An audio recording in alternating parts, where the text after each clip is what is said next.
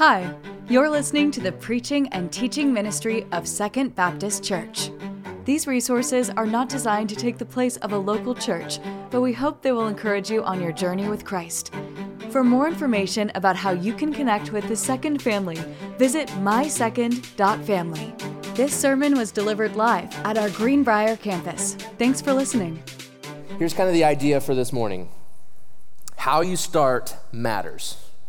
How you start matters. How many of you would say that you are a Star Wars fan? Just go ahead and raise up your hand if you like Star Wars. All right, so not a ton of you. Either that or you just don't want to admit it this morning. Right, and I get that. It's kind of nerdy. I get it. So a few years ago, the seventh Star Wars movie, The Force Awakens, was going to be coming out into theaters. And at that time, Abby and I, we were doing college ministry at a church, and so our college students said, we want to all go see the new Star Wars movie together. We thought, that sounds fun. When it comes out in theater, we're all going to go see it together. But the problem was, a lot of our students, and even Abby and I, hadn't really seen all of the movies, like in their entirety, and put all the pieces together with the story and all that. Like, of course, with pop culture and different things, like we were aware of the story and the Luke, I am your father thing, like we knew that, but we didn't know the story. And so we decided we were going to sit down as a group and we were going to watch these movies together, and then we were all going to go to the theater and we were going to watch it. It was going to be fun. But whenever you decide to do that, you're faced with a question, and that is, what order do you watch these movies in? Because there's 6 of them that comes before The Force Awakens, right? And they were released, the 4, 5, and 6 were released in, the first one was released in 1977. And then 1, 2, and 3 were years later, right? So they were made at different times. And so the question is what order do you watch them in? Now, Star Wars purists, or nerds, would say that you were to watch them 4, 5, 6, and then 1, 2, 3, right? Normal people would say that you were to watch them in sequential order, which would be 1, 2, 3, 4, 5, 6. So I just want to take a poll. How many of you would say that you were supposed to watch the Star Wars movies 4, 5, 6, 1, 2, 3 in release order? Okay, that's good. How many of you would say you were to watch them in sequential order 1, 2, 3, 4, 5, 6? That makes the most sense. Anybody? Okay, a few. Ooh, we got some boos. Passionate. How many of you would say, I don't care about Star Wars? Okay, yeah, there we go. Yeah. What's interesting is how you choose to watch those movies affects how you understand the story. And so it's crazy. Like people, there's been articles and stuff like this about people who have watched them in different orders. So if you watch the movies in the release order, 4, 5, 6, and then 1, 2, 3, well, you're presented in episode 4 of this dark, monstrous character named Darth Vader.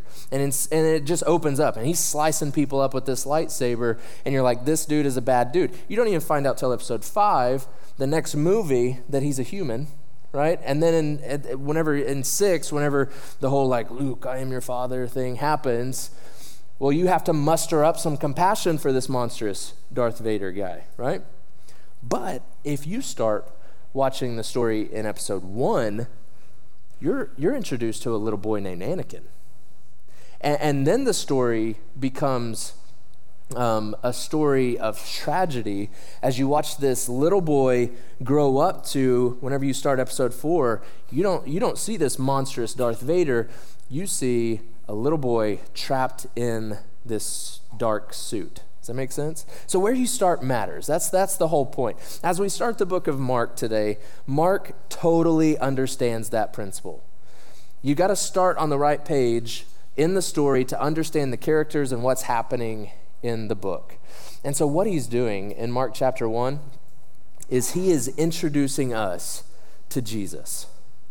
All right, and he's saying, you've got to understand who Jesus is. You've got to start on the right page. You got to understand who he is and what he's all about from page number 1. If you've ever started like a new Netflix show or something like that, and you watch the pilot episode and you're like, wait, who is that guy and why are they important and all that? Mark's not leaving that up for debate here. He wants you to know very clearly who Jesus is. He's the main character. It's all about him. So as we jump into this, just a little bit about the book of Mark. Mark is probably the first gospel account that was written. of the synoptic gospels, Matthew, Mark, and Luke. Mark was the first.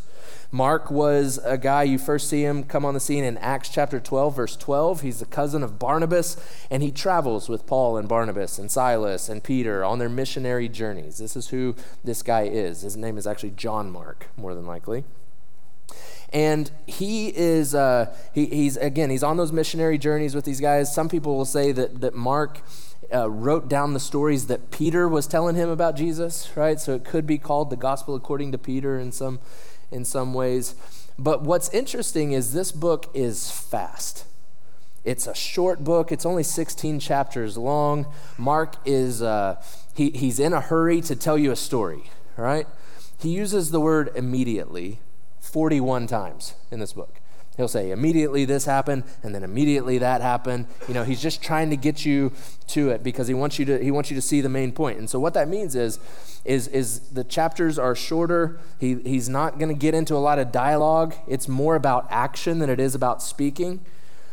And when he does give details, they're probably important. Okay? That's a little bit about reading Mark. Before we jump in and read our passage, I'd love for us just to pray and ask the Lord to speak to us. So I'll pray for all of us. You pray for yourself. Ask God to speak to you in this moment. God, would you speak to us? We don't want to hear my words. We want to hear directly from you. And so, Holy Spirit, would you illuminate this text? Would you help us to see clearly and accurately the person of Jesus Christ? Would you help us to see who he is and what he's come to do for us and what that means for our lives and how we are to yield to him? We love you. It's in Jesus' name that I pray. Amen. All right, so Mark chapter 1, start in verse 1. We're going to read 13 verses. And again, just keep this idea in mind. How you start matters. Mark wants you to know Jesus. He's introducing you to Jesus. So if you're new to church, you've come on a good day because we're going to meet Jesus here. Verse 1. The beginning of the gospel of Jesus Christ, the Son of God. As it is written in Isaiah the prophet, "See, I am sending my messenger ahead of you. He will prepare your way. A voice of one crying out in the wilderness, prepare the way of the Lord, make his paths straight." John came baptizing in the wilderness and proclaiming a baptism of repentance for the forgiveness of sins. The whole Judean countryside and all the people of Jerusalem were going out to him, and they were baptized by him in the Jordan River, confessing their sins. John wore a camel hair garment with a leather belt around his waist and ate locusts and wild honey. And he proclaimed, "One who is more powerful than I am is coming after me. I'm not worthy to stoop down and untie the strap of his sandals. I baptize you with water, but he will baptize you with the Holy Spirit." Verse 9. In those days, Jesus came from Nazareth in Galilee. Here is Jesus, the main character. He's on the scene. And he was baptized in the Jordan by John. As soon as he came up out of the water, he saw the heavens being torn open and the Spirit descending on him like a dove. And a voice came from heaven, "You are my beloved Son. With you I am well pleased." Immediately, there's that word, the Spirit drove him into the wilderness. He was in the wilderness 40 days being tempted by Satan, and he was with the wild animals, and the angels were serving him. I want to show you in this passage the way that Mark starts this book, introducing you to the main character of Jesus. I want to show you three things that he tells us about who Jesus is. Number one, in the first 8 verses, we see that he is the promised one. He's the promised one. Verse 1 starts by saying, the beginning of the gospel of Jesus Christ, the Son of God. So the gospel means good news. In fact, the way that this reads is a lot like it's a royal type of announcement. It's the way that new kings or princes that were born, whenever they were born, this is the kind of announcement that would go out.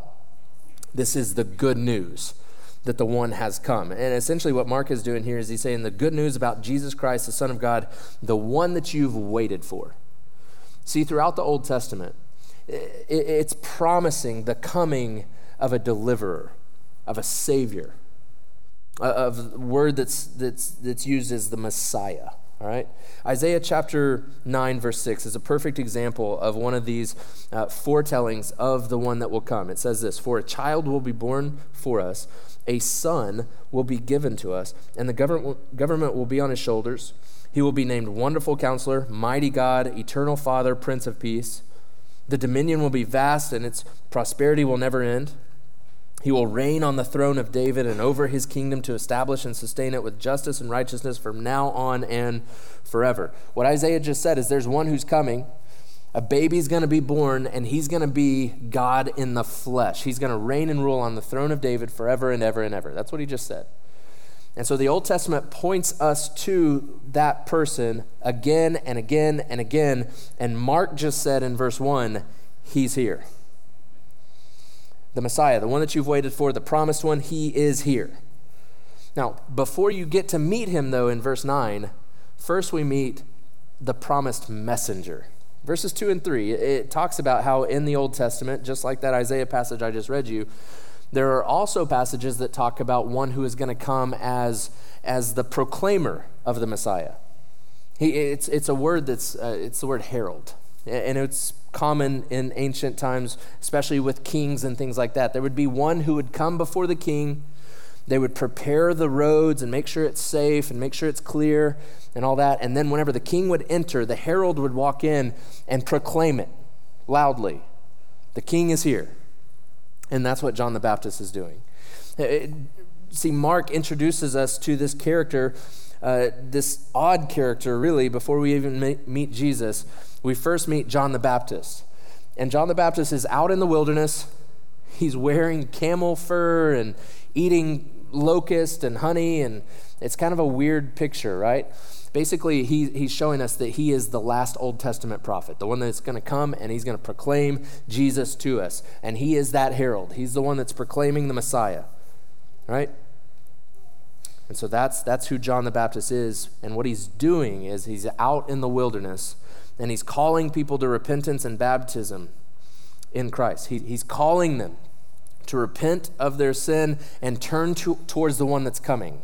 Right? Again, he's the herald. He's pointing them to the Messiah. See, John understands who Jesus is. In fact, in the Gospel of John, different guy, not John the Baptist, but John the Baptist says, whenever he sees Jesus coming in this scene that's about to happen with his baptism, John says, "Behold the Lamb of God who comes to take away the sin of the world." See, John understood that the Messiah, the promised one, was coming after him. Like, he was not the main character of the show. He understood his place. Look at verse 7. John the Baptist said, "One who is more powerful than I am is coming after me. I am not worthy to stoop down and untie the strap of his sandals. I baptize you with water, but he will baptize you with the Holy Spirit." John is saying he is different altogether. Like, you're coming out in the wilderness to be baptized by me, but really he's the one that you need to look to. He is the promised Savior. He is the one that we need. I'm nobody compared to him, John the Baptist says. I'm not even worthy to untie his shoes. One of my favorite verses is John chapter 3, verse 30, and that's John the Baptist saying that Jesus must increase and I must decrease. See, John got it. He was the promised messenger, the promised herald that would come before the Messiah, and he spent his whole life just in awe and surrender to God and just pointing people to the coming Messiah. That's his role, that's his task in Scripture, all right? So Mark wants us to see through John the Baptist as the promised messenger that Jesus is the promised one that you've been waiting for, right? And then in verse 9, we get to meet him. The second thing that we see that Mark is telling us about Jesus is that he is the Son of God. So he's the promised one, and he is the Son of God. Look at verse 9 again. Let me just read this to you. In those days, Jesus came from Nazareth in Galilee and was baptized in the Jordan by John. The Jordan River is a river that it connects the Sea of Galilee and the Dead Sea. And on the west side of the Jordan River is all the civilization, Jerusalem, Jericho, and all the places that are in the Bible. On the east side of the Jordan River is what's called the wilderness. We'll get there in just a second, right? So he's baptized in the Jordan by John. As soon as he came up out of the water, he saw the heavens being torn open and the Spirit descending on him like a dove. And a voice came from heaven saying, "You are my beloved Son. With you I am well pleased." So here he is. Mark is introducing us to the main character of the rest of this book. Jesus is now on the scene. And what's interesting is Mark doesn't start the same way that Matthew and Luke do in their Gospels. How do they start? They start with the birth story, right? Which would make sense if you're talking about a story about someone's beginning, is to start with their birth. And that's what Matthew and Luke do. But Mark doesn't do that. He starts with this baptism scene. Why? Well, his baptism scene teaches us a lot about who he is. It's important. It's like the anointing moment for his ministry, why he's come. This is the important stuff, is what Mark is saying here. Again, he just wants to get you to the important stuff. And so we're here at the baptism of Jesus. Have you ever wondered why Jesus was baptized? Have you ever thought about that? I mean, we're baptized. We had a baptism in the first service. We're baptized as a symbol of the fact that we are now a follower of Jesus. That's what baptism is. Baptism doesn't save us, but baptism is just a symbol that we have made a decision to trust Jesus, to repent of our sin, turn to him, and trust him as our Savior. And then we're dunked in water, symbolizing his death and being raised to new life in him. That's what baptism is. But Jesus doesn't need that, does he? Jesus doesn't need repentance. Jesus doesn't need salvation. So what's happening? Well, the thing to understand is Jesus' baptism is not repentance, it's revelation. It's showing us who he is. What's it revealing about him? Look at verse 10 again. As soon as he came up out of the water, he saw the heavens being torn open and the Spirit descending on him like a dove. And a voice came from heaven saying, "You are my beloved Son, with you I am well pleased." This reveals a couple of things to us. First, it reveals that he is God. He is God. In this passage, you see the Spirit of God descending from heaven. You hear the voice of God speaking, the voice of God the Father speaking in heaven. And then the voice says, "My Son." So what you have is you have the Father, you have the Son, and you have the Spirit all represented in this scene. This is the doctrine of what we call the Trinity, all right? Now, I can't properly probably explain to you in full detail what the Trinity is, and you can't either, but we see it right here, okay? As clearly as any place in Scripture, at Jesus' baptism, we see all three persons of the one God. We see the Father, Son, and Spirit all here, the triune God. Now, there's a thinking out there, and it's a heresy called modalism that says or believes that God exists at different times in different modes. All right, so they would say that in the Old Testament, that was God existing in the mode or in the form of Yahweh, of God the Father. In the Gospels, God exists in the form of Jesus. But in Acts, after Jesus ascends into heaven, then God exists in the mode or in the form of the Holy Spirit. That's heresy. That's not right, right? We see right here that there are three distinct persons of one God, okay? Father, Son, and Spirit, all seen right here. And the point that Mark is saying is Jesus belongs right there in that equation. He's not some random Jewish man. He is God in the flesh, okay? That's the point that he's making. And then he says that this reveals to us that he is the beloved Son. He says, "You are my beloved Son. With you I am well pleased." So the voice from heaven speaks when Jesus comes up out of the water, and the voice quotes Psalm chapter 2, verse 7, and Isaiah chapter 42, verse 1. Both of these are messianic prophecies that refer to the coming Messiah as Son, all right? That the Spirit will rest on him. So we're seeing Jesus' identity here. He is the Son of God. Essentially what God the Father says from heaven is, "You are my Son, I love you, and I'm proud of you." Now, this isn't the main point of this text, but I think it is very applicable for us. I tell my kids all the time, almost to the point of being annoying, I'm sure, that I love you and I'm proud of you. I tell them that all the time. I love you and I'm proud of you. My youngest son, Ames, if I just say to him, hey, buddy, guess what? He'll go, you love me. I'm like, that's right, I do. And I don't ever want you to forget that, right? Don't ever want you to forget that. So again, sub-point here. But dads, do you realize how powerful it is for you to tell your kids that you love them and that you're proud of them? I mean, explicitly say that, verbally say that. Don't leave it implied, like, yeah, they know I love them. But like, say it.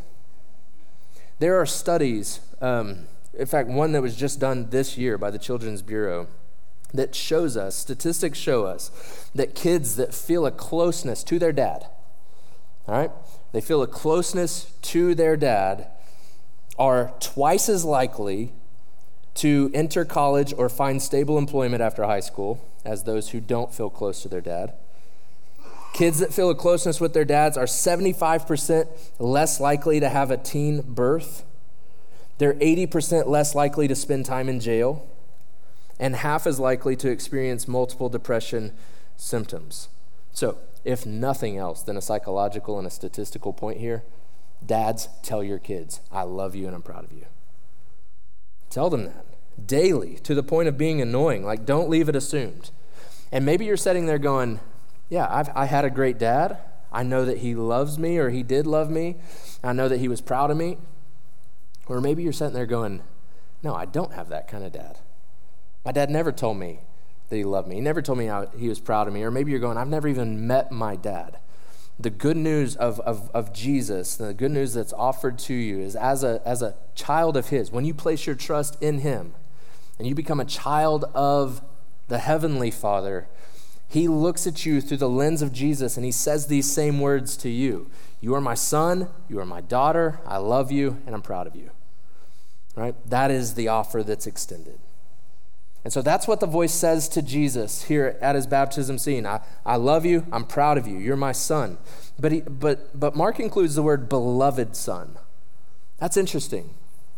You're my beloved son, which that word does carry connotations of affection, means loved, but it also means the one and only. The one and only son, which is interesting because in the Old Testament, in Exodus chapter 4, God calls Israel his son.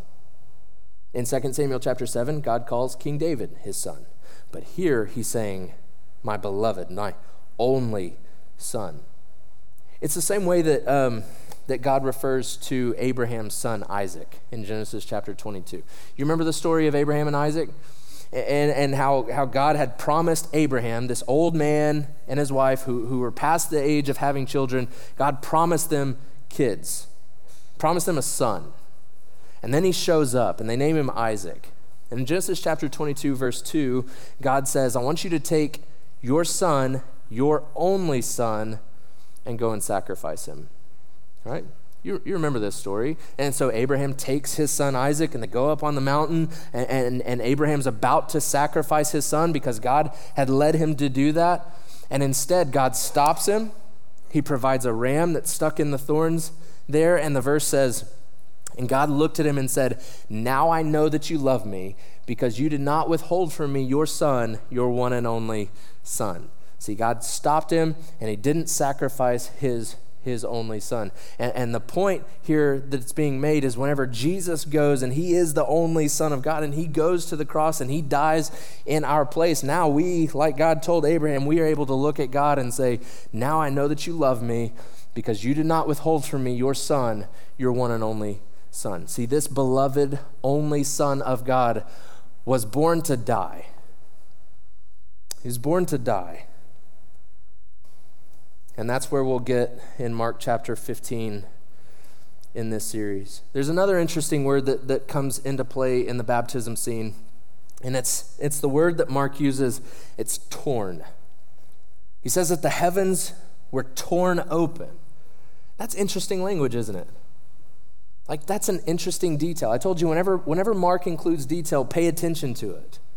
The only other time that word, torn, is used in the book of Mark, it's only used one other time, and it's in Mark chapter 15 at Jesus' crucifixion scene, whenever it talks about the curtain in the temple being torn from top to bottom in two. It's this passage, Mark chapter 15, verse 37. Jesus let out a loud cry and breathed his last. Then the curtain of the temple was torn in two from top to bottom. When the centurion, who was standing opposite him, saw the way he breathed his last, he said, "Truly, this was the Son of God." So what you have is Mark showing us these bookend moments at the beginning of Jesus' earthly ministry and at the cross. At his baptism, God from heaven says, "This is the Son of God." And at the cross, this Roman centurion, non-believer, says, "Surely this is the Son of God," because the temple veil was torn, the heavens are torn open at his baptism scene, and through what Jesus came to do, the point is clear that access to heaven is now granted. If something is torn, it can't be put back together very easily, right? The heavens are torn open at Jesus' anointing moment of his baptism. So we see Jesus is the promised one, he's the Son of God, and then finally, number 3, that he is the champion in battle. He's the champion in battle. Read these next 2 verses with me, verse 12 and 13. Immediately the Spirit drove him into the wilderness. He was in the wilderness 40 days being tempted by Satan. He was with the wild animals, and the angels were serving him. This scene, like we've been introduced to the main character and who he is, that he's the Son of God, that he is God, that he's beloved, he's the only one. And now this scene tells us what he came to do. And what he came to do is he came to enter into battle. See, that's what Mark wants us to see. That's the scene that he's painting. It's a battle. Verse 12 says, immediately the Spirit drove him into the wilderness. Like, do you see the urgency that's there? There's a lot of urgency in those words. Like if this we're being told as a movie and we're watching this, after Jesus' baptism, he comes up out of the water and we hear the voice, and then immediately the Spirit drives him out into the wilderness. Like there would be suspenseful music that's being played right now. Like Jesus didn't just sit around at his baptism scene and celebrate his baptism with some cupcakes and stuff like that, which I think is a fine thing to do. But Jesus didn't have the luxury. He doesn't get to just sit and revel in the fact that the voice from heaven just called me Son of God.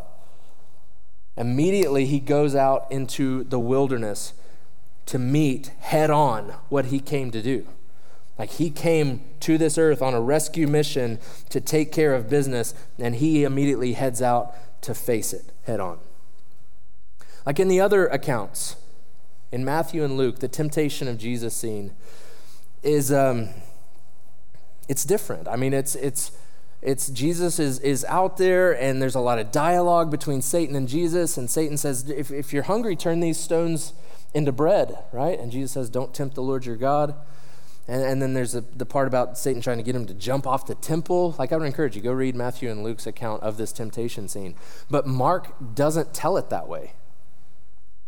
Like he tells it completely differently. He's setting up this battle type of scene. He talks about that he was in the wilderness 40 days being tempted by Satan, and he was with the wild animals, and the angels were serving him. So the scene of the battle is the wilderness, right? It's east of the Jordan. This is where, if you're a Bible reader, like immediately like some things start to go off in your mind whenever you hear wilderness and 40, right? This is where the Israelites were for 40 years, wandering around before they were able to enter into the promised land through the Jordan River, by the way. Out in the wilderness, Moses passes off the torch to Joshua, and Joshua enters into the promised land through the Jordan. Several hundred years later, a guy named Elijah passes off the torch to a guy named Elisha. Out in the wilderness, Elisha passes through the Jordan River back over into the promised land to rid the land of idolatry. Now what you see is John the Baptist out in the wilderness passing off the torch to Jesus, and he's going to enter back through the Jordan River to go into his earthly ministry. Like this is an intentional type of scene. And just as the Israelites wandered around in the wilderness for 40 years and they succumbed to the temptation, and a lot of it was hunger pangs and different things like that, Jesus isn't going to give in to the temptation. We know that from Matthew and Luke. And so there is truth in this, that the only way to overcome the temptation in your life is to trust in the only one who overcame it. But that's not the point that Mark's making. Like, that is true, 100%. But whether or not Jesus gave in to the temptation isn't even brought up here. Like, we know that he doesn't from Matthew and Luke. Again, Jesus is sinless and he's perfect and he's the spotless lamb who takes away the sin of the world. That is true. But Mark almost seems to think that's a given. Instead, he wants us to see the battle. There's an emphasis here on this battle or this clash between Jesus and Satan. He talks about the wild animals and the angels. He's the only one that does that in the Synoptic Gospels. He's the only one that mentions these animals being out there. So what's happening with that? Well, throughout the Bible, wild animals and beasts is used to represent evil and judgment and danger. And so clearly what we see is there's this scene being painted of Jesus in one corner and Satan and the wild beast and wild animals in the other corner, and Jesus coming to meet him head on. That's what Jesus came to do. We've all seen like the pictures and the promo stuff that will happen before a boxing match, right?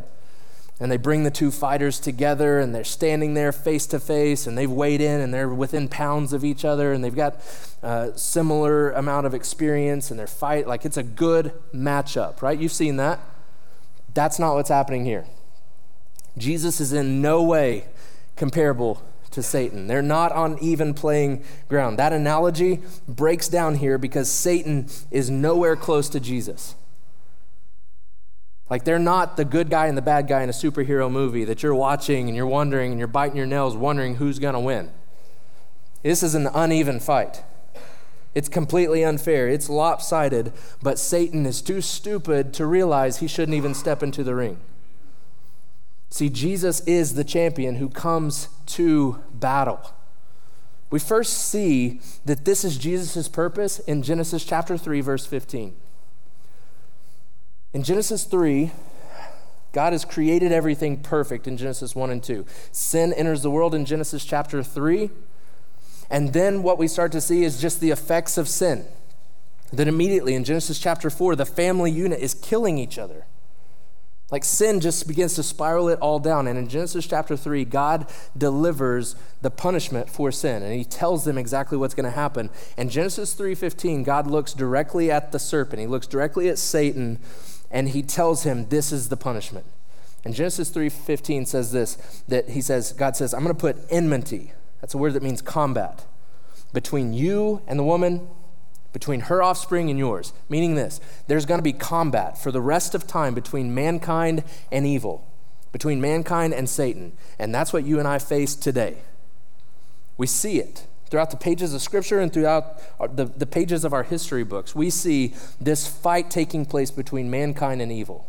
But then Genesis 3:15 gets very specific, and it's not talking broadly anymore. It says capital H, he, right? It's pointing to a specific person.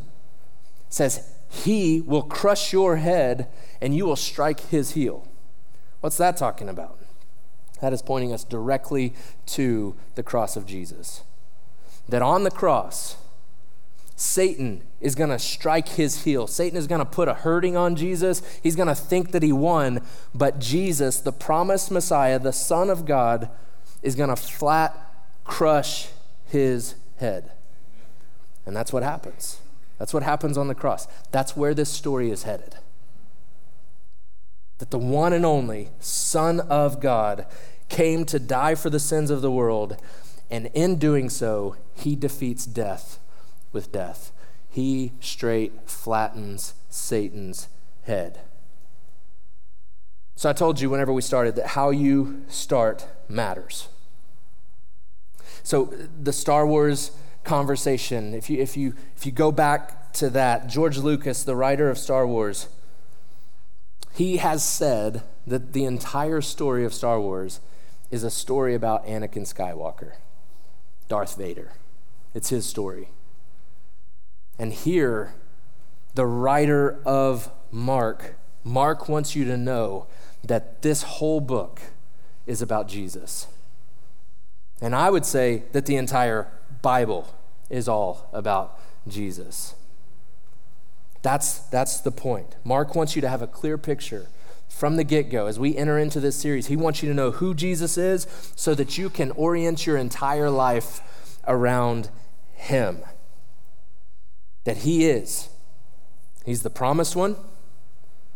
That he is the Son of God who lays down his life, and when he does, he is the champion in battle. That's who Jesus is. And what I would say is, in response, how you start with Jesus matters. How do you respond to him?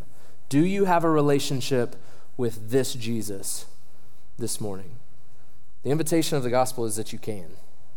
You can know him, not just as a distant ancient figure or not just as words on a page, but you can know him intimately in relationship. His cross paid the way, his resurrection sealed the deal. And Scripture says if you just confess him as Lord, trust him, then you will be saved. That's the offer to you. Thank you for listening to the preaching and teaching ministry of Second Baptist. We hope that we will see you in person this next Sunday. To find more information about service times, location, and ministry offerings, visit mysecond.family. Thank you for listening.